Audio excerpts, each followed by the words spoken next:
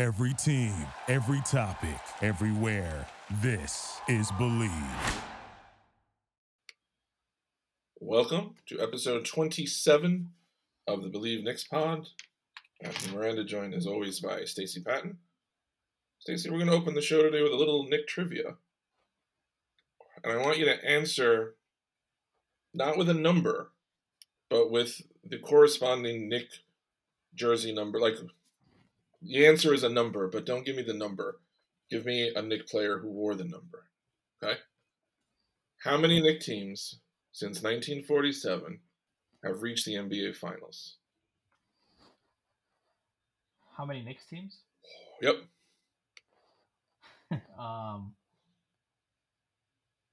3, right? You got to answer in the form of a Knick uniform number. Oh, you mean a player who wore that number? Marbury. That guess is incorrect. The New York Knicks have made 8 finals in their history. They made the finals in 1951, 52, and 53. They made the finals in 70, 72, and 73, and then 94 and 99.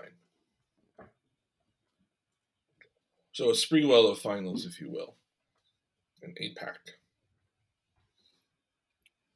And the 1951 Knicks, almost a historical team, they were down 3-0 in the finals to the Rochester Royals. 1 Game 4, 1 Game 5, 1 Game 6, competitive Game 7, couldn't quite pull it out. So, shout out to the 1951 New York Knicks for almost making history. In today's episode, we're going to talk about a few things, a draft question, a roster question, basically a lot of stuff that came up in an excellent Fred Katz mailbag today. Before we get started, though, our partners at BetOnline continue to be the number one source for all your betting needs and sports info. Find all of the latest sports developments, including updated odds on the NBA playoffs, fights, and even next season's futures. Don't forget that Major League Baseball is back as well. Who are you picking to win the World Series?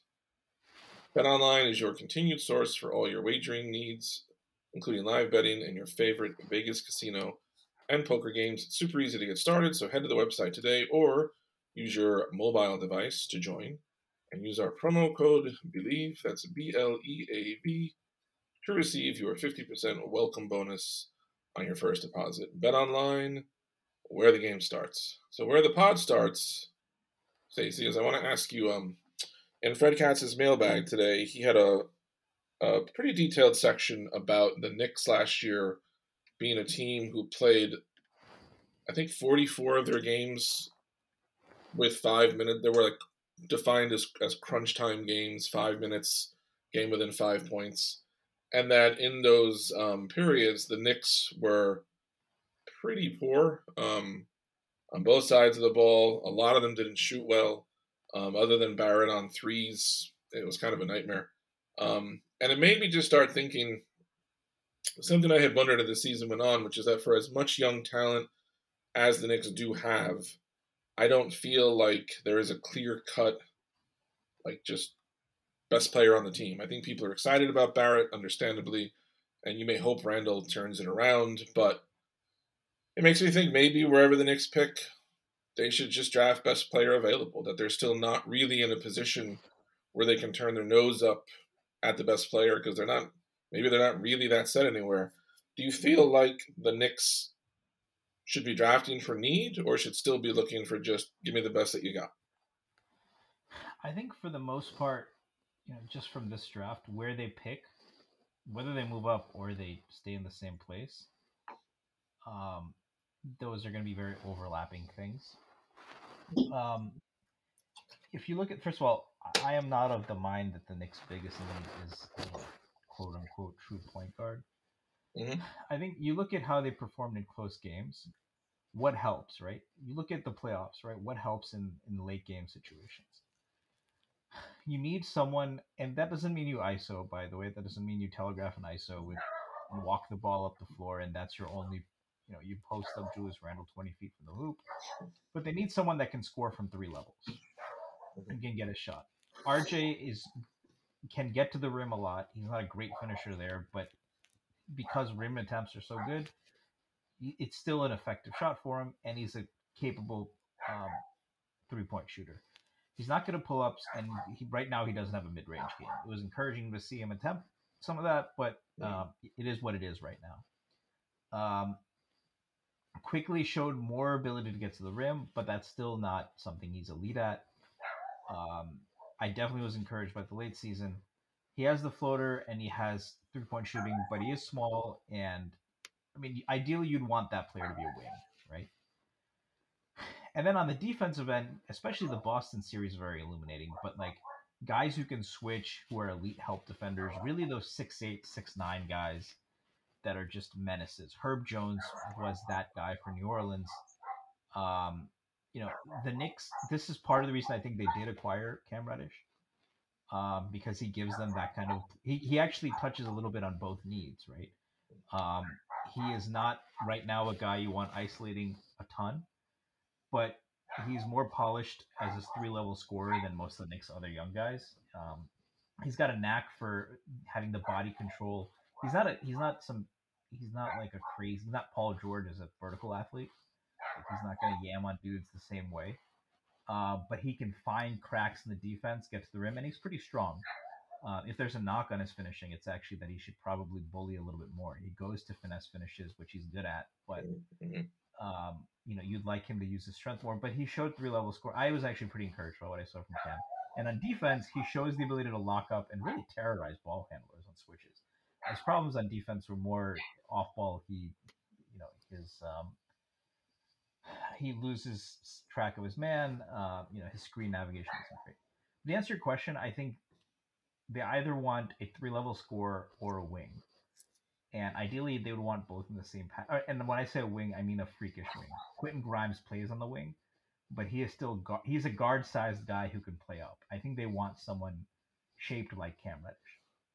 The good news is the best players available at 11 are going to be in that mold. There's Tari Eason, Jeremy Sochan, Dyson Daniels. One of those guys is likely to be available. They all have that. Is Mathurin projected to be around then or no? I would imagine he'll go 8, but he fits that mold too. A guy like Shaden Sharp, who's less likely to fall, would also fit that mold, especially when you factor in the athleticism. Or there's a guy like Malachi Branham, who is bigger than Grimes, at least from the length standpoint. But still, ideally, he's a big 2-guard, and he's like an adequate sized wing, so he's not that freakish length thing. But he gives you 3-level scoring ability. And then, of course, there's a guy like, so the real question this comes down to is like, let's say someone like Johnny Davis falls. Right. He's basically the same size as Quentin Grimes, but he does have 3-level scoring ability. I personally, his 3-point percentages weren't great, but I think he's more than capable as a catch and shoot guy, and he showed that late game ability. He played in an offense that played at a snail's pace without a lot of talent, and he showed the ability to add that to the roster. And it would be interesting to see, do they have a guy who it's a little bit like the Bucks. I think people who say, Middleton is really their closer go too far, but they do have it a little bit where Middleton adds a different score. Now, obviously, we don't have Giannis, but they do have a little bit of this close. What? Not yet. They do have a little bit of this closer by committee thing, right? Where Middleton brings a slight. So is Middleton like Kobe Bryant? No, but he gives those skills that allow them some late game flexibility. Mm-hmm. So that would be the question: is if they had the choice between Johnny Davis, who is a shooting guard sized guy, he's got like Grimes, he's strong and has a strong motor on defense, so he can probably play up if he needs to. That's not ideal. He's not a defensive playmaker that way. But he gives you the 3 levels. Like that would be the only time where if it's him or like a guy like Jeremy Sochan or Tari Eason, who are like these freakish 6'9", 7-foot wingspan guys who can play above the rim, guard 1 through 4, maybe 1 through 5. That would be the only thing it would come up with. And at that point, I think I would say best player available because I trust this Knicks front office talent. Yeah. The only thing is, like, when you talk about a home run swing, that's where it gets a little dicey because the only time I can remember the Knicks doing that in recent memory was the Knicks clearly needed help everywhere.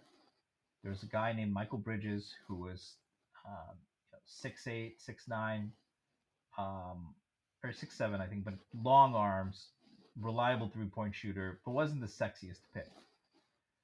There was a guy named Shai Gilgeous-Alexander who, wasn't as ballyhooed as other point guards, but could get to the rim, could pass well, and was a decent shot maker, and was a high level defender in college. That hasn't obviously panned out. There was, and so there were a few guys, and we know who the Knicks picked, and that was because they felt like he was going to be Paul George, and that didn't pan out for Knox. With this front office, if they wanted to take a swing, I would be more on board with that. Mm. And the reason is because when you talk about the Knicks' young talent, I think they're shortchanged. But it's tough to see a guy. I don't see. I see a bunch of number of guys who could maybe be the second or third best player on a championship team. I don't see a guy who can be like a true top 15 player. Yeah. I think RJ and IQ both have the capability to be top 25, top 30 players. Mm. IQ, if he takes maybe a big leap, like if he turns into Tony Parker as a finisher or something Right. like that, which he didn't show flashes of that, but his finishing got better. Like it wasn't just he got to the rim more, like he had some creative finishes at the rim, and he's got the touch to maybe make that work. But barring that, it's tough to see him being. I think I see him more ending up like his ceiling is the level of impact of a Kyle Lowry, Mike Conley, maybe a CJ McCollum. Nothing to sneeze at, Plenty good, but yeah. but not. That's a star, but it's not a superstar. RJ, I think his ceiling is something like Jaylen Brown, and even to get there, he needs to take massive strides on defense. But again, like Jaylen Brown is right now the second best player on a title team who's playing next to a guy who looked like he stole Kevin Durant's talent, basically. If you told me that in that Boston-Brooklyn series, one player is multiple scoring champion and one of the 5 greatest scorers to live, and the other guy is an up-and-coming young player, I would have guessed that they were reversed, right? Tatum completely outplayed him. Which we have not had a chance to celebrate yet, by the way. We can definitely get into that. But the Knicks are lacking that at the moment. So that's what's appealing about maybe a guy like Malachi Branham, if you do think he has that kind of upside. But the Knicks would have to have confidence in that. And ultimately, I don't think you can go wrong. Like the kind of wings that are available where the Knicks are going to pick, the length, the defensive ability, the versatility, and intelligence on offense. It's just a great draft for that. Maybe if it was a great draft for point guards, you'd be talking about that. But given that that's the case, that's the direction I would imagine they'd go, which I guess falls more on the need side than best player available. But I think in reality, I think the best player available for them, I don't think Johnny Davis is going to be there. I think the best player available for them is going to be a wing. And then it'll depend on whether they value, Sochan's defense, Branham's polish as a pick and roll player, or Eason's upside as just like this athletic freak who's long and doesn't have a go-to right now, but is just massively productive. So along those lines, do you have a feeling about? I'll add Dyson Daniels. Sorry, I'm gonna get killed by a lot of people who listen to the pod. You have Dyson Daniels as a 6'8" ball handler, with a nice touch inside the paint and defensive playmaking. Maybe he's Kyle Anderson. Maybe he's a whole lot more than that. But one of those guys is going to be there, and I would imagine they're both best player available and fit in need. I have felt the last couple of years when the draft came that the Knicks had to emphasize landing a solid player rather than swinging for a home run, because I felt like after, particularly Ntilikina and Knox back to back, I was really happy when they got RJ because I felt like he doesn't have the ceiling of Zion or maybe Ja, but I trusted he would be a solid player. Obi was obviously older, player of the year, and it's a solid player, as is Quickly, as is Grimes. I feel a little bit torn in this draft about if the Knicks are picking wherever they're picking, 1 through 4 or 11 through 14.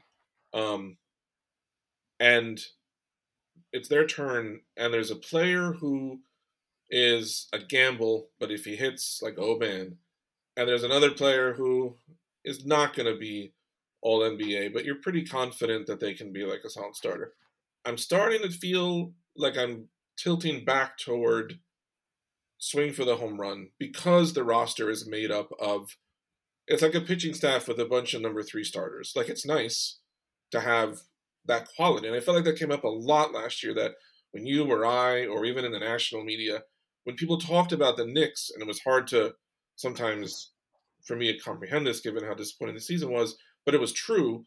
It was a very deep team, not a great team. But like, this was a legit NBA roster 1 through 11, something like that. Do you have a vibe to yourself about go for the home run or just get another player because you just need stability? Yeah, I think that they're going to lean towards the home run aspect, but I don't. This is not a front office that, I hate to keep picking on Knox, but I'm going to say it. This is not a front office that's going to.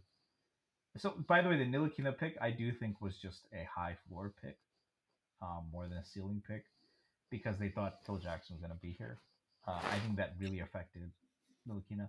Knox was straight up a home run pick, which made less sense given that Michael Porter Jr. probably would have been the better upside pick if they really wanted to go that route. But that's ancient history. With Toppin, it's interesting because I think he also was the upside guy. Because if you look at the guys that went next to him, Denny Avdia was younger, but he was more of a polished guy. Wasn't seen as a freak athlete. He was a really good passer, but wasn't going to play on ball. Jalen Smith was kind of a pick for need from Phoenix. They wanted to stretch four, I think, next to Ayton. Vassell was like high floor defensive Yeah. guy in the mold of a guy like Bridges. Halliburton, people were questioning the athleticism, but I don't think that was the upside swing. Like, I mean, the real upside play ended up being like Cole Anthony, you could argue, which they didn't go with, or Alexei Pokusevsky. But with Yeah. Obi's athleticism and what he had shown an improvement, I can see that. So I don't think this is a staff that's necessarily been averse to upside. I think even Quickly was a bit of a home run swing, right? Because there were guys who had played point guard in college, and they were betting that he would be more than just a shooter off the bench with length, right? They were betting that he could turn into something like this. But I think what they do is I think they look for a combination of like we can see them fitting even with just who they are now. Mhm. But there's up like every pick I think fits into this, right? With Obi, you can see at worst he's a guy that can be a lob threat, run the floor hard, get easy buckets, and maybe hit an open three. But the upside would be, well, if the handle improves, right? There's been a lot of people talking about him as more of a creator. Quickly, I just talked about, right? Last year's draft, Grimes is an elite shooter who plays hard on defense. That's a pretty high floor. But he also came into college um, as an on-ball player. That was, he was supposed to be. He was he was a combo guard, and it didn't work out. And he reinvented his game, but he's shown flashes of those skills. Deuce, I think, is also like at the floor. It's a second round, by the way. So, and you have to. They've really only had one lottery pick, so all of these picks are going to be you're sacrificing on something. So with Deuce, if you can get a guy like Deuce as just a reserve backup guard who's high level defense and can hit open threes, that would have been enough. But they might have said there's upside to maybe being a lead guard because of the skills he's shown. And then Jokubaitis is just kind of a draft and stash. And then Sims, I think, was a pure upside play, right? Because he was extremely raw as a defender. He had a lot of ability, but it hadn't been put together into consistent winning basketball. And I mean, I think that's credit to how well he's developed. Point being, I think that they look for a combination of both. And in this draft, that's what they're going to find. Again, if we look at just the pure upside swings, there's two names that come to mind that the Knicks might look at. Those are Usman Dieng and Nikola Jovic. Uh, very close name to an NBA MVP. Are you as excited as I am when I found out that Jovic plays the same position as Jokic? That next year at some point, Nikola Jovic will go up against Nikola Jokic. Well, he doesn't play the same position. Isn't he like 6'10"? Isn't he like a big? He's 6'10", and about um, two. He is built like he is 6'10" and 209 pounds. Oh, so it's like a Nikola Marcus Camby Jokic is situation. one of those things, but he Okay. is also very much not the other. Okay. So if he's guarding Nikola Jokic, then something Something went went wrong. wrong. But they're both 6'10" guys who can handle the ball well and pass, and who everything else is very much you have to project. Jovic has shown the ability to pull up from three. He's a creative passer. I have seen really optimistic people compare him to Luka. I'm not going to go that far, Wow. but I think I think I see him more as a Bogdanovich type on the Hawks, a guy who can pull up, create his own shot, intelligent passer. Like against bench units, can probably play more on ball, and run your offense through him a little bit. That's a useful player. Yeah. And then Usman Dieng is 6'9", 6'10". He's very young. Both are very young. Um, Perez has talked about this. He isn't viewed as a great defender, but Perez was pretty high on his defense. He's Was able it to use his college ball hands or you well. played in Europe? Yeah. Europe, Okay. yeah. But at 6'10", his efficiency is rough, very rough. But he's got like there's the highlights of him like going behind the back in transition, being able to create and move at that size. When he does pull up and make it, those things like they're both projects, and the upside of a project for the Knicks is that you know it is going to be tough to find minutes for all these guys. So if you can, but I think they would have to talk themselves into Dieng or one of them being maybe not Giannis, but like that kind of a player. Because the reality is some of the higher floor guys also have pretty high ceilings. A guy like Tari Eason at least is going to be an energy guy. Maybe he ends up being Marquise Chris, but even Marquise Chris has found a role, right? Mm. And he was one of the highest impact players in college basketball. So I could see Dieng or Jovic would be the two guys that come to mind as like just pure home run swings. And I'll add a third who I think other people on draft Twitter would say is a home run swing that I just don't see as much. It's Jaden Hardy. He's a 6'4", terrific ball handler. Um, he can create space very easily. His percentages weren't great, but you watch him take pull ups and create space for them. He looks like a natural scorer. Mm. He's not a great athlete, but I think his ability to get to the rim is a little bit underrated. So that's again, if they buy him as that 3 level scoring type, and he really develops in that way, maybe that is an all star one day. I personally see him more as being a sixth man scorer. He's not a great passer, and he doesn't add value on defense. So, like, you're really betting on a high end outcome for him on offense if you believe he's going to be like a starting lead guard. Um, so I think those are all possibilities. But I think, like I said, Dyson Daniels has a high floor as a connector, in that Halliburton mold, who can also add value on defense and do things in the paint, and his shot isn't broken. That's the big difference with him and Halliburton. But he's not a good shooter right now. But he's a guy that had a growth spurt from 6'4" to 6'8" and plays guard. So there's always upside there. Ease and I talked about great athleticism, ball handling at 6'9", freakish length, huge events generator on defense. Um, and without having a ton of polish to his game, just was a really effective scorer. Sochan is super young, but he showed he's not a good shooter right now, but he showed the ability to. He had some nice moves in the mid range. He's an excellent passer and a smart player, and he's long and versatile. Those guys have upside too, and I think those guys all, to some extent, qualify as a home run swing too.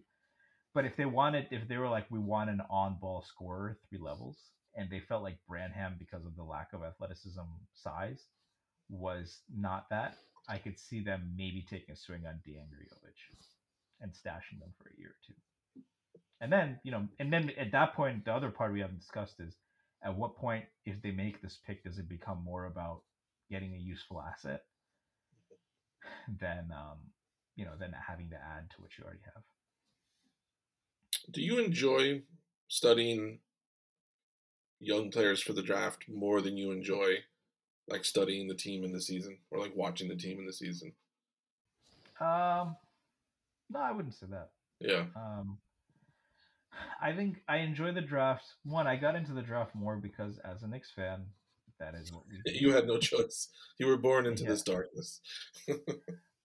but I think that especially following draft Twitter and people way smarter than me, it helps you kind of understand what are the things. It's kind of a way you focus on one player and it helps you understand more about the game as a whole.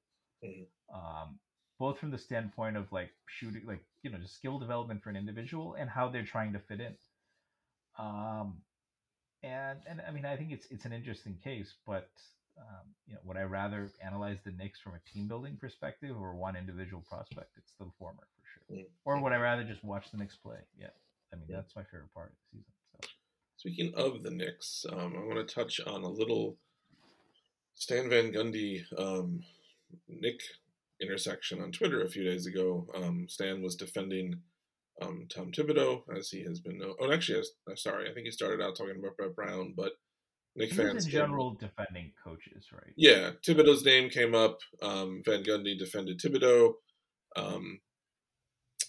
Someone said that Thibodeau had mismanaged the talent, and then Van Gundy said, you think the Knicks are a talented team by NBA standards, really? And John 83 said, so SVG, you're saying RJ, OB, IQ, Randall, Rose, Mitch Grimes are not talented by NBA standards? Interesting take. To which Van Gundy replied, compared to who, all NBA players are talented. You have to judge compared to other NBA teams, and no, by NBA standards, that is not a very talented roster. I'm not going to argue Stan Van Gundy's opinion about the Knicks roster. One, because I think he knows a lot more about basketball than I do. And two, because the Knicks just win 37 and 45, so I'm not going to pretend anything about how talented the roster is at this moment in time. But it sparked a question for me that I wonder like what your thought about would be, which is I think the Knicks have done a really good job under this current regime, the Leon Rose regime, of like Mills and Perry. I was very happy for a while because they just didn't do anything blatantly stupid, and the bar had been set, I thought, very low, and I just didn't want anything blatantly stupid, and they were not stupid. This administration, I think, has done more than that to their credit. And I think one of the things they've done really well is that every single year, come draft time, the Knicks land usually multiple positive players who can contribute. Um, if you remember at the end of the Mills regime, especially, the Knicks were signing, which I also thought was a good strategy, but they were signing a million failed lottery picks from other teams and trying to resurrect them here with Burke or Moutier or Hazonia or Vonleh or all kinds of players, none of whom really panned out. So I like what the new regime is doing. But my question is, do you think that the Knicks have a good young core by Knicks standards, meaning we're so not used to seeing it that in the context of their history, this is really good. But if it were the Spurs or if it were I don't know, some other team, it wouldn't be that exciting? Or do you think, by NBA standards, it's a young core worth being excited about? Yeah, I think by NBA standards, I think it's even for a team like the Spurs. I think the depth is really. I mean, you have. Um, I mean, if you look quickly, RJ, Obi, Sims, Grimes, um, have and Reddish have all proven themselves in pretty important NBA minutes. Reddish had last year's playoffs when he's been healthy. He's got rotation minutes in Atlanta and New York. Um, I would personally add McBride there, especially when you look at his impact stats. I didn't even mention Mitch because his contract is about to be up, but he should be in there. And then you have one of the best, probably the best prospect in Europe right now, right? Well, I mean, that's already been drafted, I guess. Like Victor Wembanyama is a different story, but Yeah. um, you know, it's that is 8 or 9 guys who look like contributors. Most of them who have already shown to be contributors. And then the ones that maybe have been less, a guy like Cam is not been quite as much of a positive as Quickly or RJ in terms of impact. He's got a higher upside, at least than Quickly. I think there's people. I don't necessarily think he has a higher upside than RJ, but there's things he does that no one else can. So I think that's exciting. Like most teams don't have that. Most teams consolidate. I think it's a little bit more like the Lakers core before the Anthony Davis trade. I still don't know if I would put RJ as high as Brandon Ingram was there, but even Ingram hadn't truly emerged before going to New Orleans, right? He looked like a very talented guy, number 2 overall pick, but it was really his first year in New Orleans where he showed himself to be a max player. That hasn't happened yet with RJ. So I would liken it to that. The problem is, um, they're like, I think that when Stan Van Gundy says something like that, he's not really. I think that I would imagine most national commentators, they're going to go by what is your star power at the top, and that is where the Knicks are lacking. Julius Randle isn't that guy, and they have young guys who aren't Anthony Edwards types, right? And so they're not really going to value the Knicks' depth. Um, do I think that's unfair? Yeah, I think that if you watch the team play, they have several lineups of guys who are more effective than what was immediately played. And I just think, well, they didn't have talent is a very lazy excuse, because who was the talent they had and how was that deployed is still a very pertinent question. Um, but to answer, so I think that I would imagine just Stan Van Gundy isn't spending a ton of time watching the Knicks, and that's okay. And his larger point would be, look, maybe Tibbs could have made the play in, but he didn't have the upper echelon talent you need to be a contender, which I would agree with. And I think he didn't. I don't think he was really trying to. He probably isn't that familiar with the Knicks' young talent. But they haven't. They don't have a guy like Anthony Edwards or Luka or LaMelo Ball who has shown themselves to be like a number one option consistently, and that's fine. I mean, that doesn't mean the core isn't exciting. They still need that guy. But even without it, does it let Tibbs off the hook? No. I think that there were a few more wins that they could have had. I think that the lineups they played were pretty clearly suboptimal. I think when someone like Van Gundy, go like his brother did say that Tibbs could have played better lineups. Mm-hmm. And when you just say like it seems extremely reductive where they don't have championship level talent. I would say they have average talent for an NBA team. I mean, there are less talented teams that have a better number one option, but depth does matter. The Nets have the top 2 players in the series by most people's estimation, and we saw what happened to them. They had 2 of the top 10 players in basketball. At one point, they had three of the top, or 15, whatever, and they struggled this season, right? I'd be curious to see if he thought they were under talented or Steve Nash. God forbid we actually criticize a coach, right?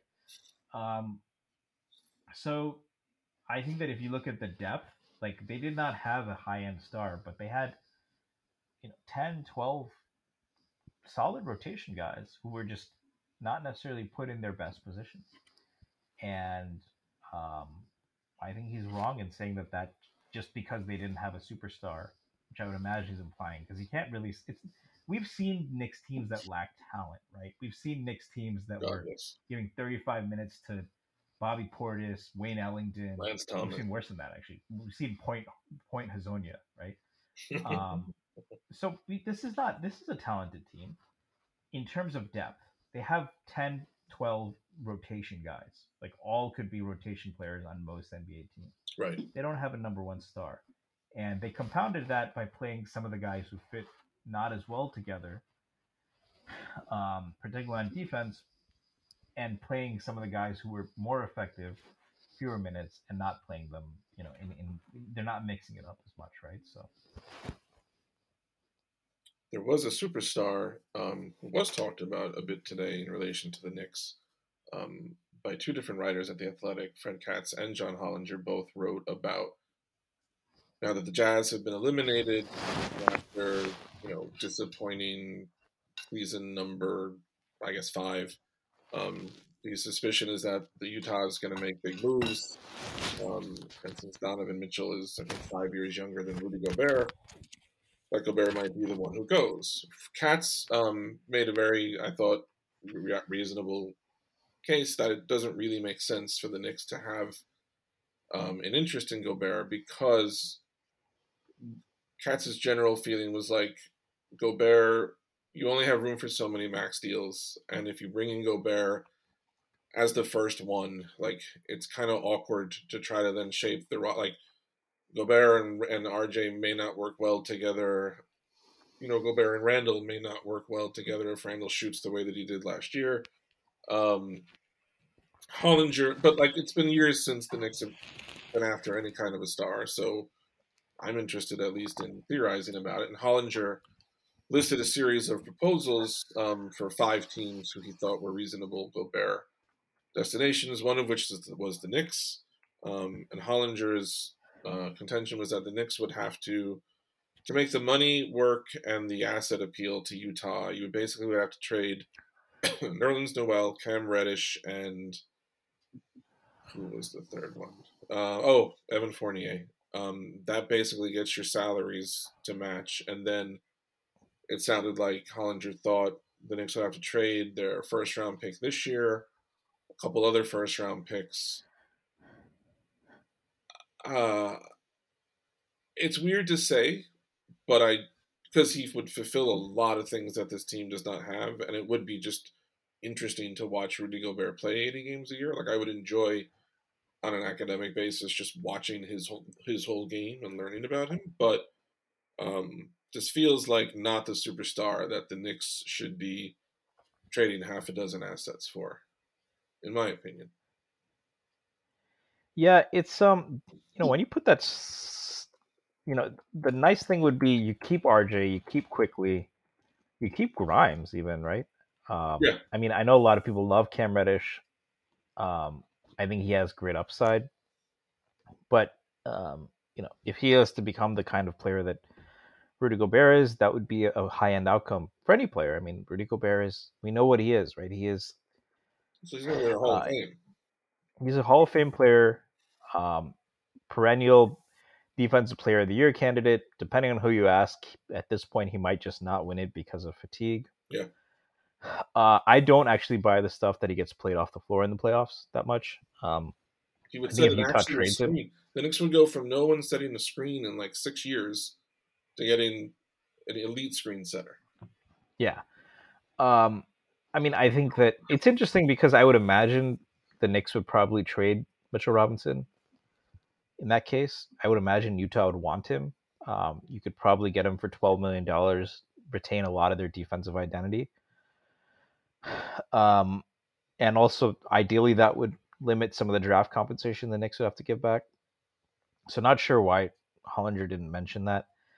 The problem is he is a 7'1" player who has been reasonably durable. I'm trying to look at his games played the last few years. But yes, I mean he hasn't played less than 60 games the last 4 seasons. The year before that it was 56.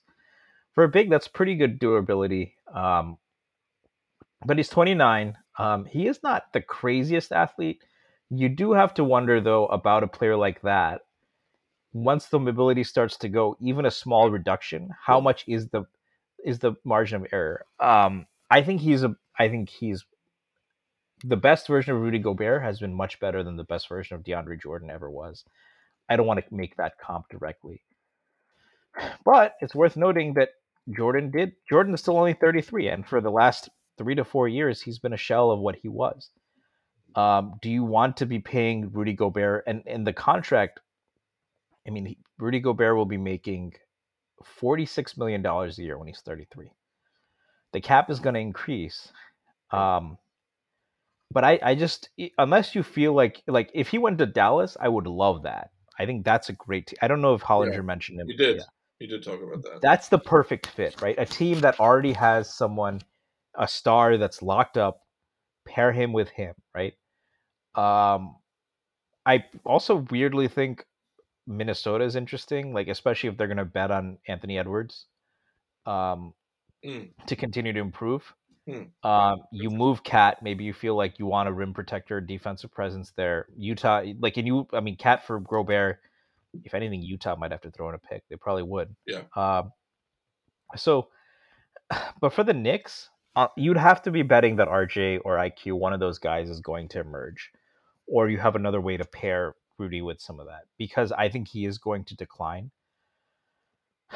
If it was sub $30 million, if he was making closer to Randall money, and not to say that he's the same player as Julius Randle, that'd be easier. And it's tough because Rudy Gobert is worth that amount of money right now. I actually believe that. I think a lot of Right people now, would he definitely disagree. is. But it's 46 when he's 33 as a 7'1" rim protect. Like And guys who are not. DeAndre Jordan was an elite athlete a couple years, like maybe not a couple years ago, but like Gobert was never an elite athlete. He's large and he has athleticism, but like DeAndre Jordan was like I thought a top like a 10 level But athlete. Gobert does have the mobility. He does. And so that's the question, right? I think the counter, which I don't know if this is the point you were making, but the counter would be, well, Gobert doesn't really rely on being a crazy athlete, so he should age well. And I think he will age. I don't think he'll age well enough to be worth $46 million, but he will probably age well enough to be a rim protector of interest. He'd age probably better than a guy like Dwight, or in that, Dwight I think has been valuable. But if you don't want to say Dwight, he'll be a solid veteran, but he's not getting that money after 33. So the counter would be he's a guy that doesn't rely on hyper athleticism. So does that, how much does that? The counter I would have is like he does rely on mobility. So if that mobility diminishes by 5%, Yeah. like I don't think he's unplayable now, but that could be the tipping point in the playoffs. I mean, and then yeah, I mean, I think it works much better if you're like, we want to take a title shot in the next 2 years. We have Luka Doncic, or we have maybe Donovan Mitchell. We have maybe Damian Lillard. I think that's an interesting fit. I don't know if Hollinger mentioned Portland, but I could see them being interested. Phoenix if they have to move on from Ayton, right? Mm-hmm. Um, you know, but um, other than that, I don't see people investing. I think if Gobert was 25, it would be different, but I don't see teams wanting to invest that. So the question would be, I think Hollinger's rationale from the excerpt I saw on the Knicks was, he's a star player and the Knicks are involved in stars. And it's like, well, maybe, but, Yeah. um, you know, um, I think the Knicks have been in limbo because they could have traded for a guy like DeRozan, but what next? And Chicago is in a little bit of that situation too, right? Because of the assets they gave up and the contract situations, they are kind of, this is who they are. And they have to pay Levine this year. Yeah, The Knicks, if they if had paired, Levine leaves, that whole DeRozan move takes on a slightly different. yeah, and I still think it was worth it for them, especially if Pat Williams blows up. But Right. that's the thing. The Knicks, once like that first star is really important because it either needs to be someone who can draw the true star, right? If you get Kyrie Irving as your main star, he might not be the ideal one, but if you say he's bringing Kevin Durant, that's worth it, or maybe not. But different question, different story. Paul George Kawhi is a good example of that. Exactly right. Yeah. So and by the way, Paul George has made a case for himself in that own right when he's been healthy too. But at the time, that's what it was, right? Yeah. The Knicks don't have that, and so they're in limbo, and that's why fans are getting frustrated. I can see Donovan Mitchell being that guy. I'm not even saying that he's more valuable to Utah than Rudy Gobert is right now, but he's 25, and he gives you like a version of Donovan Mitchell as a shot creator, and like Mitchell Robinson, I would take over Rudy Gobert, and then having to even a very good two guard, even a guy like Jalen Brunson, right, or someone like that. Now, maybe if they know that Zach LaVine is coming and they can clear it out, maybe they go all in on Zach LaVine and Rudy Gobert, surrounded by the Knicks kids playing tough defense. It'd be fun. That would be interesting. But I think this is a front office that they're going to make a big move eventually. But I think that if you make a move for Rudy Gobert, it's you have a shot at winning the title in the next 2 years, and I don't see the Knicks being that. So Was KD Kyrie the last time the Knicks were like in on a star? I think it depends on your definition of star. So last off season there wasn't really anyone. Yeah. There was like Schroeder. No one was really talking about DeRozan. A lot of people wanted Lonzo. I wouldn't consider him a star. Yeah. Um, the year before, I think they were in on someone though, right? Off season of 20 was weird because that short I think COVID off season, wasn't it? when the Yeah, season. so they got That when they had Pollock. Bobby Portis and shit. No, Yeah. no, that was the year before that. Was it? Okay. Yeah, so the Bobby Portis year was the Randall year. So that Right. was when they pivoted to Randall. Oh, that was 19. Okay. So 20 was Bullock and Burks, um, and um, I mean they re-signed Elf. yes. Um, Yeah, late. Yeah, late they signed Elf. That's right. but I do think there was like a free agent. So going down the list, Ingram was a restricted free agent, but Right. New Orleans immediately. I think the Knicks. Okay, so Gordon Hayward was the guy the Knicks were Oh, rumored there to be was a interested little in. Hayward talk. Yeah, and then I think it was pretty substantial, and then Charlotte went to 120. Right. Fred VanVleet was a guy a lot of Knicks fans wanted, but didn't really pan out. And then there was like, yeah, that was the offseason. There was like Gallinari, Right. um, Bogdanovich, and all of that. So in terms of a true star, not really. Hayward is probably the closest thing. I feel kind of like withdrawal from not being able to, like, to not even have, which I think is a credit to the organization, but to not even have a star in mind for like a year or two from now has become like a long, strange feeling after so many years of like knowing, when LeBron was up and Durant was up and Giannis was up, like to suddenly like I don't see that on the horizon like anywhere. It's a little weird. It's a little different than it used to be. Yeah, but I mean, but the other flaw side of it is like it's tough. It's bittersweet because we have all the young guys, but they're not all going to be here. That's why it would have been fun to see this year when the Knicks weren't doing much to see all of them get to play a little bit more. I think that's what a lot of people are hoping next year is like, can we see and maybe boost their value and then see who's a keeper, see who's a nice player who we can turn that additional, if Deuce and IQ are both good, you trade one of them. Um, I just I wish that had been this year. It looks like that might end up being next year. Mm. But yeah, I mean I don't miss the days of pining for a free agent. I like having exciting players film. I like to go back and watch. So Yeah, I don't I'm not in a bad place with the Knicks, even though this season was a disappointment in terms of wins and losses. That wasn't really the metric I cared the most about, and particularly contrasted with other points where the rest of the league is in the playoffs and you're staring at a draft where the Knicks don't have a pick, yeah, or that's been a nice you change know, at the least, right? like yeah, or they're capped out and like can't, or they have three bad contracts. Like they don't have a bad contract. They have a number of literally it used to be a big deal when they had like Gallinari and Chandler and Fields and had like three young players who you could like there's like eight of them now. I'm not in a down place with this team at all. Um, No, I think it's like I said, it's at limbo, right? yeah, We have a lot of like you talked about. Should we be excited about this Knicks young core? And I think the thing that's the for me at least, I think there's fans that are just like, nah, they're overrated, and we need a star, and that's that. I think it's more for me than not. I think they're a fun team to play together, but they don't have the championship ceiling, and eventually they're going to get paid, and then the shine kind of wears off, right? Once they get paid. So I know yes. not all of them are going to be here, and I don't know what this team is going to look like, and it's kind of that limbo, that uncertainty.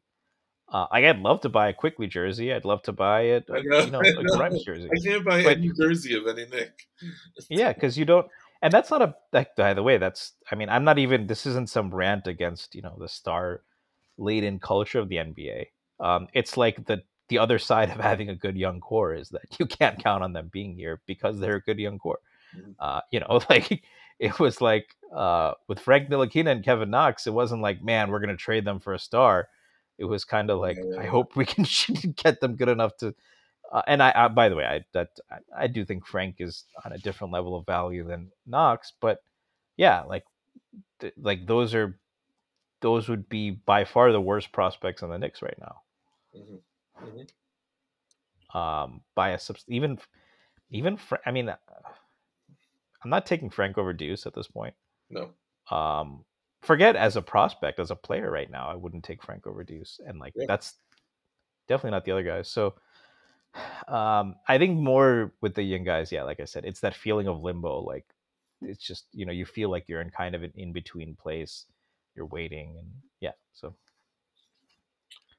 I'll close today with a little bit of once a Nick, always a Nick playoff vibes. Most of the teams that are left feature an ex-Nick on them.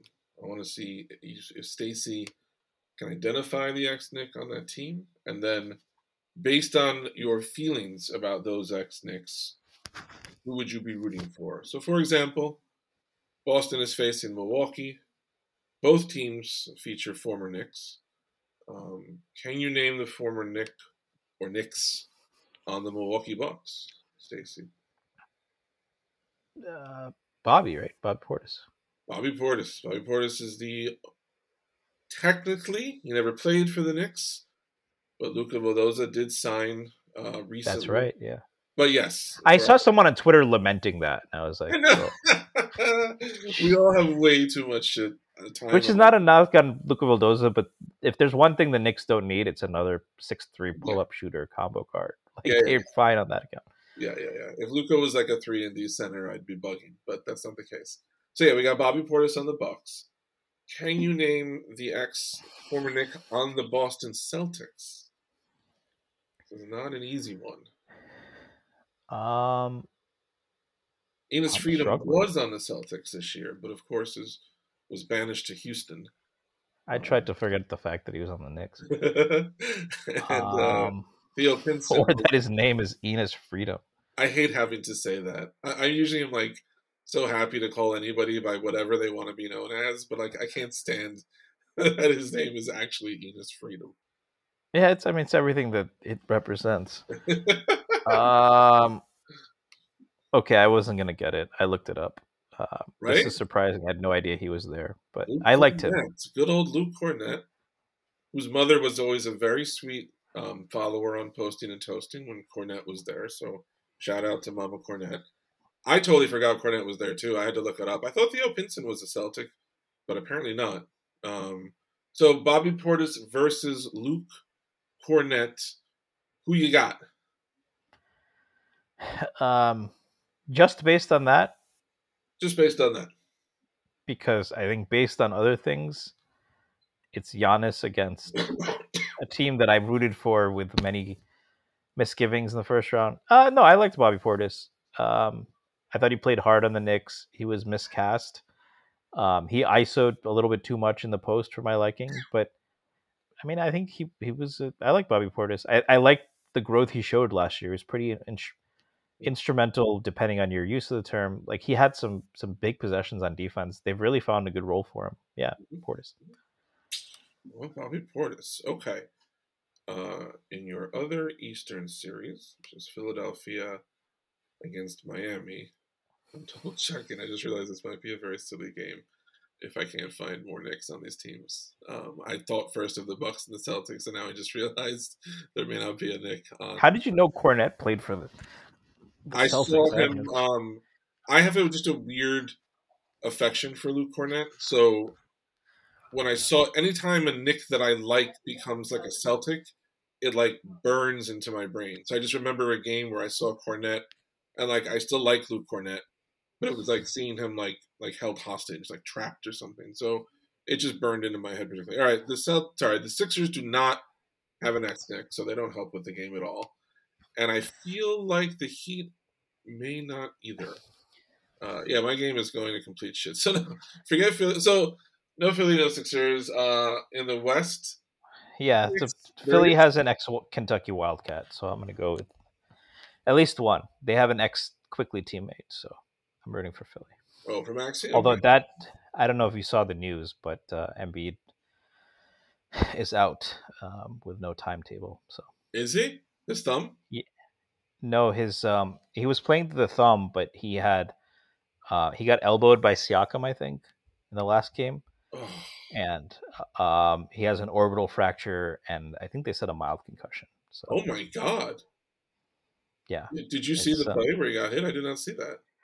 No, but I do know that Raptors fans are taking some shit because they were very frustrated and they were like, They were serves him right, and now they yeah, look like assholes. So. which is weird because Raptor Twitter is easily my favorite other Twitter. Like they're very funny and like generally, I mean, if you can characterize a group of people as if they're a monolith, but like they've always been my favorite, like opposing team Twitter. But Embiid, like they were frightening to watch, like turn on Embiid the way that they did in the series. Yeah, I mean, he can be annoying. Like he does flop a little bit, but he also gets hacked a ton. He does, You know, yeah, he does. I've never disliked Joel Embiid personally. Oh, I always hated Simmons on those teams. Yep. And I never really disliked Joel Embiid. So, and I have found like, I mean, there's ballot elements in every fan base. So that sucks. I did not know that. I hope he gets healthy. I love watching him play, so I wish that he were there. But I hope that he just. I still remember when there was a Bill Simmons article, and it was like the three unicorns: Embiid, Giannis, and KP. Which one's going to be the best? I remember that. Now, one of these things is not like the others. Giannis Embiid or Spencer Dinwiddie. Who will? So in the West, unfortunately, Golden State and Memphis, I don't think can help us. But the Phoenix Dallas series, which I think could be a very interesting series, features an inordinate number of former Knicks, almost as many as the Knicks themselves. Phoenix, of course, featuring Tom Thibodeau's beloved Elfrid Payton. Just double checking, they don't have anyone else. It's Elfrid Payton.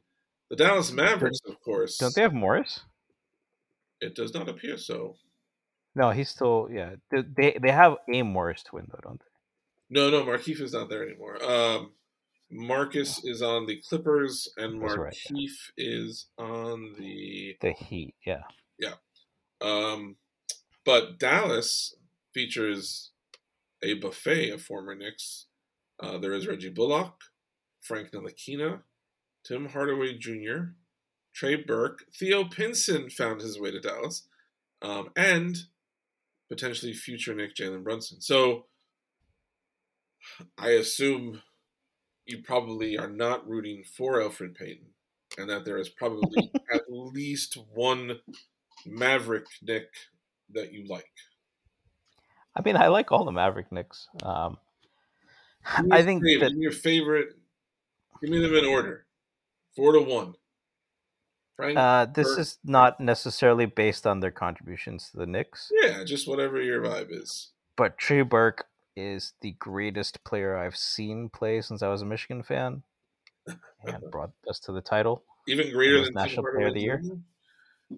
He was on the same team as Tim Hardaway Jr., and it was very clear. There's a reason why one went 9th and the other one went 24th, despite the 24th one being 6'6". Number 2, I actually will say Frank over Tim Hardaway Jr. I really liked Frank. He made it through some tough teams, always had a positive attitude, still seems to be friends with most of the guys in the Knicks.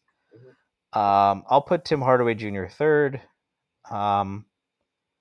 A similar thing. I think like because of the contract and because of kind of the expectations and some of his defense, he got a lot of criticism while the Knicks, but he was an exciting scorer. I've seen him at the Garden I think I saw him put up 30 once against the Wizards and Beal in the first half. He's a fun player to watch in college. And then Bullock is number 4. He's a really easy guy to root for. Hard worker, had a really almost a career season, and then with the Knicks shooting the 3. I think people saying that our defense tanked because we didn't have Reggie Bullock and Elfrid Payton are, to put it lightly, wildly overstating things.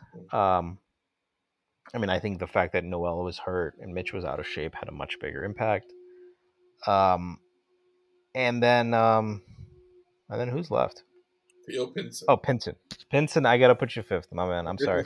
Shout out Theo Pinson, the bench MVP. Yeah. But tough. You're competing against 2 Wolverines and the best looking Knicks draft pick ever. So tough competition.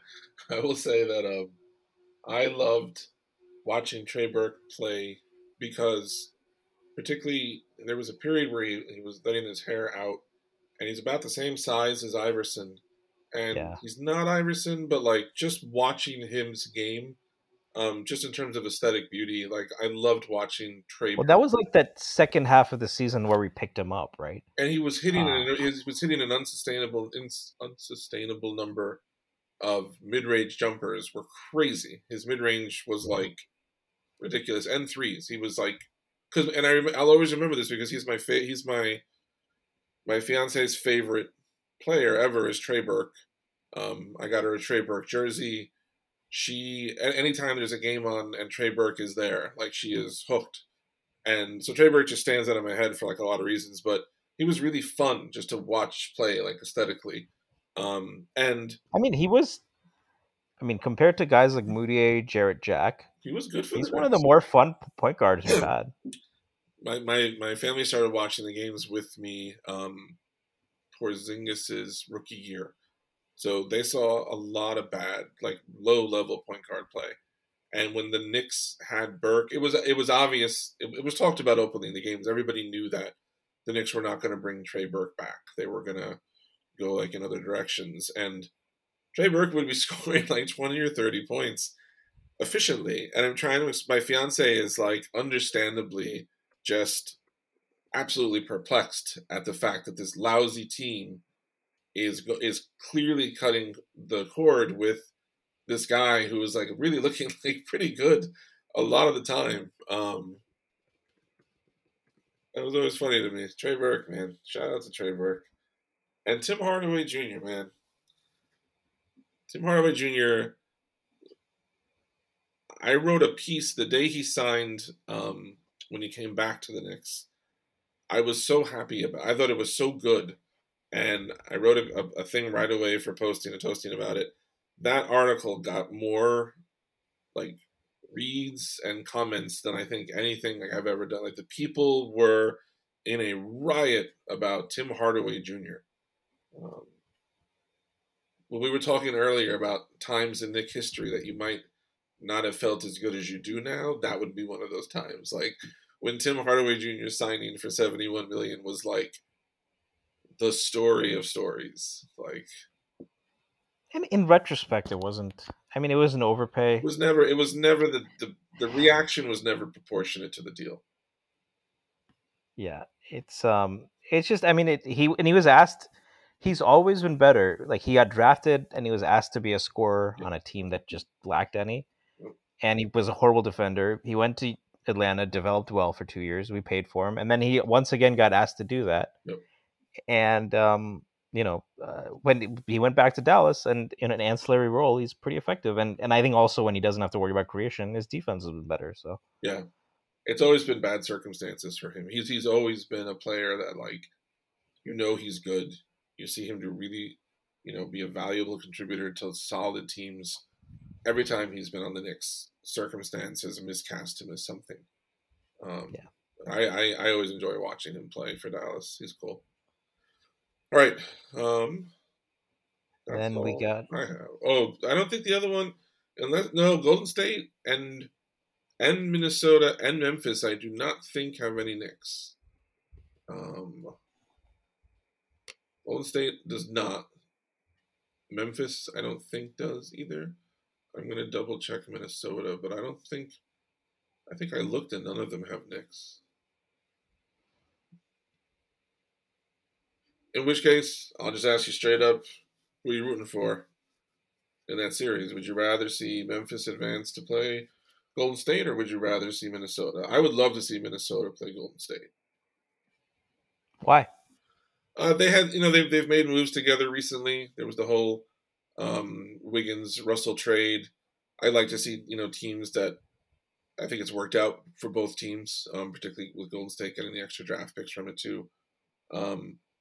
I really like to see I like to see Golden State play against a team that has a good center, a legit 7-footer, because I think it's the one position. The Bulls used to be like that in the 90s. It was always interesting to see the Bulls playing the Knicks or the Magic, because it was the position they were completely overmatched at. But watching the way that they attacked it, like, other than the fact that it screwed the Knicks, was beautiful. It was like interesting to watch. And so whenever Golden State has to go against, Embiid or Jokic in the last round, or a player like Towns, I find it just really fun to watch. And for some Yeah, I reason, mean, I don't like Memphis. For some reason, Memphis just, there's nothing wrong with them at all, and I like to watch them play. I'm more excited to watch Minnesota than I am to watch Memphis. I think in part because I think Anthony Edwards is going to be really good. and he's just super likable. He's Like, so he likable. said that, like, I think I've mentioned this a bunch, but he said the thing about we wanted Archie to take the shot, Yeah. which for Knicks fans, if you say something like that, you're publicly enemy number one forever. And then like 2 weeks later, most Knicks fans forgot about it or were just like, whatever, because If he's it was that. a Nick and he said that, they would eat it up. Yeah, well, I mean, if Ja said something like that, like De'Aaron Fox, to give a better example, De'Aaron Fox said, he was like, I know that, like, all he said was when the Knicks didn't win the lottery or when they got the 8th pick, he was like, I know they're mad right now with like a laughing thing, Right. which is not the most egregious of, like, that's not even saying, suck it, Knicks fans, right? It was just like, it was actually pretty accurate.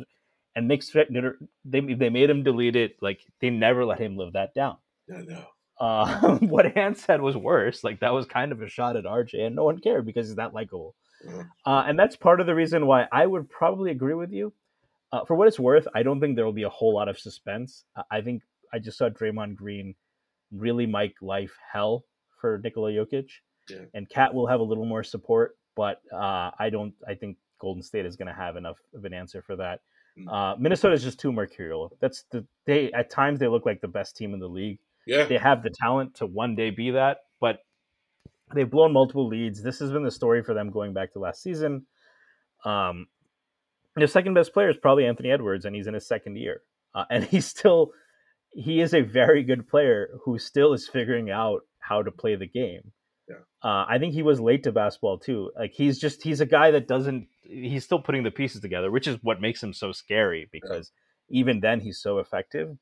And I'm not insulting or saying that he's not a high field player or anything. It's just, there's things with timing and things that he's still figuring out, and understanding when to attack, when to pick his spots that most young players go through.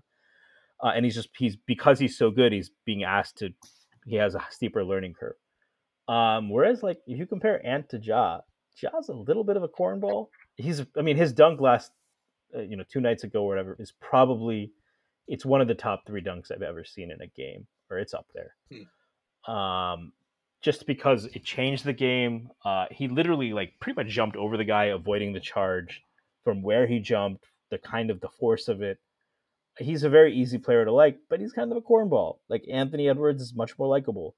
And then with Memphis, especially with Grizzlies Twitter, they do have this whole, like, we're a small market and that makes us like the chosen people or some, all of that. Like, and like every big market is like every time they're not on national TV and the Knicks are, they whine and cry about it. I'm not all about that narrative as them being like the shining star. Whereas like Minnesota, I enjoyed. Some of my favorite bloggers, I think there's like Lane Vachereau, who had some really good analytics pieces. Canis Hoopus in general is like a really good blog on SB Nation. And Cat's from New York. So I've always liked Kyle Towns. And I feel like, given what he lost with COVID, I've always felt like he's gotten a lot of unfair criticism. I think he has shortcomings as a player, but I've always, it would be a nice redemption story. So I love Towns. I love watching him play. I love his game, and he's so expressionistic. He's like watching him play and watching like his emotions and his gestures. Like, he's like watching opera. Like, I enjoy watching players who enhance the experience, and that guy absolutely does. I love that. Shout out Karl Anthony Towns just for being a cool guy. Well, that's all I have for today. Anything left on your end, Stacey? No, it's fun pod. All right. That is it for now. The next big day in the Knick universe is I want to say May 11th, but I'm not sure. The lottery is in a couple of weeks, so we will certainly talk about some of that in the lead up. So for now, Stacey Patton, Matthew Miranda, thank you for being with us. Enjoy your weekend. Thank you for listening to Believe. You can show support to your host by subscribing to the show and giving us a 5-star rating on your preferred platform. Check us out at Believe.com and search for BLEAV on YouTube.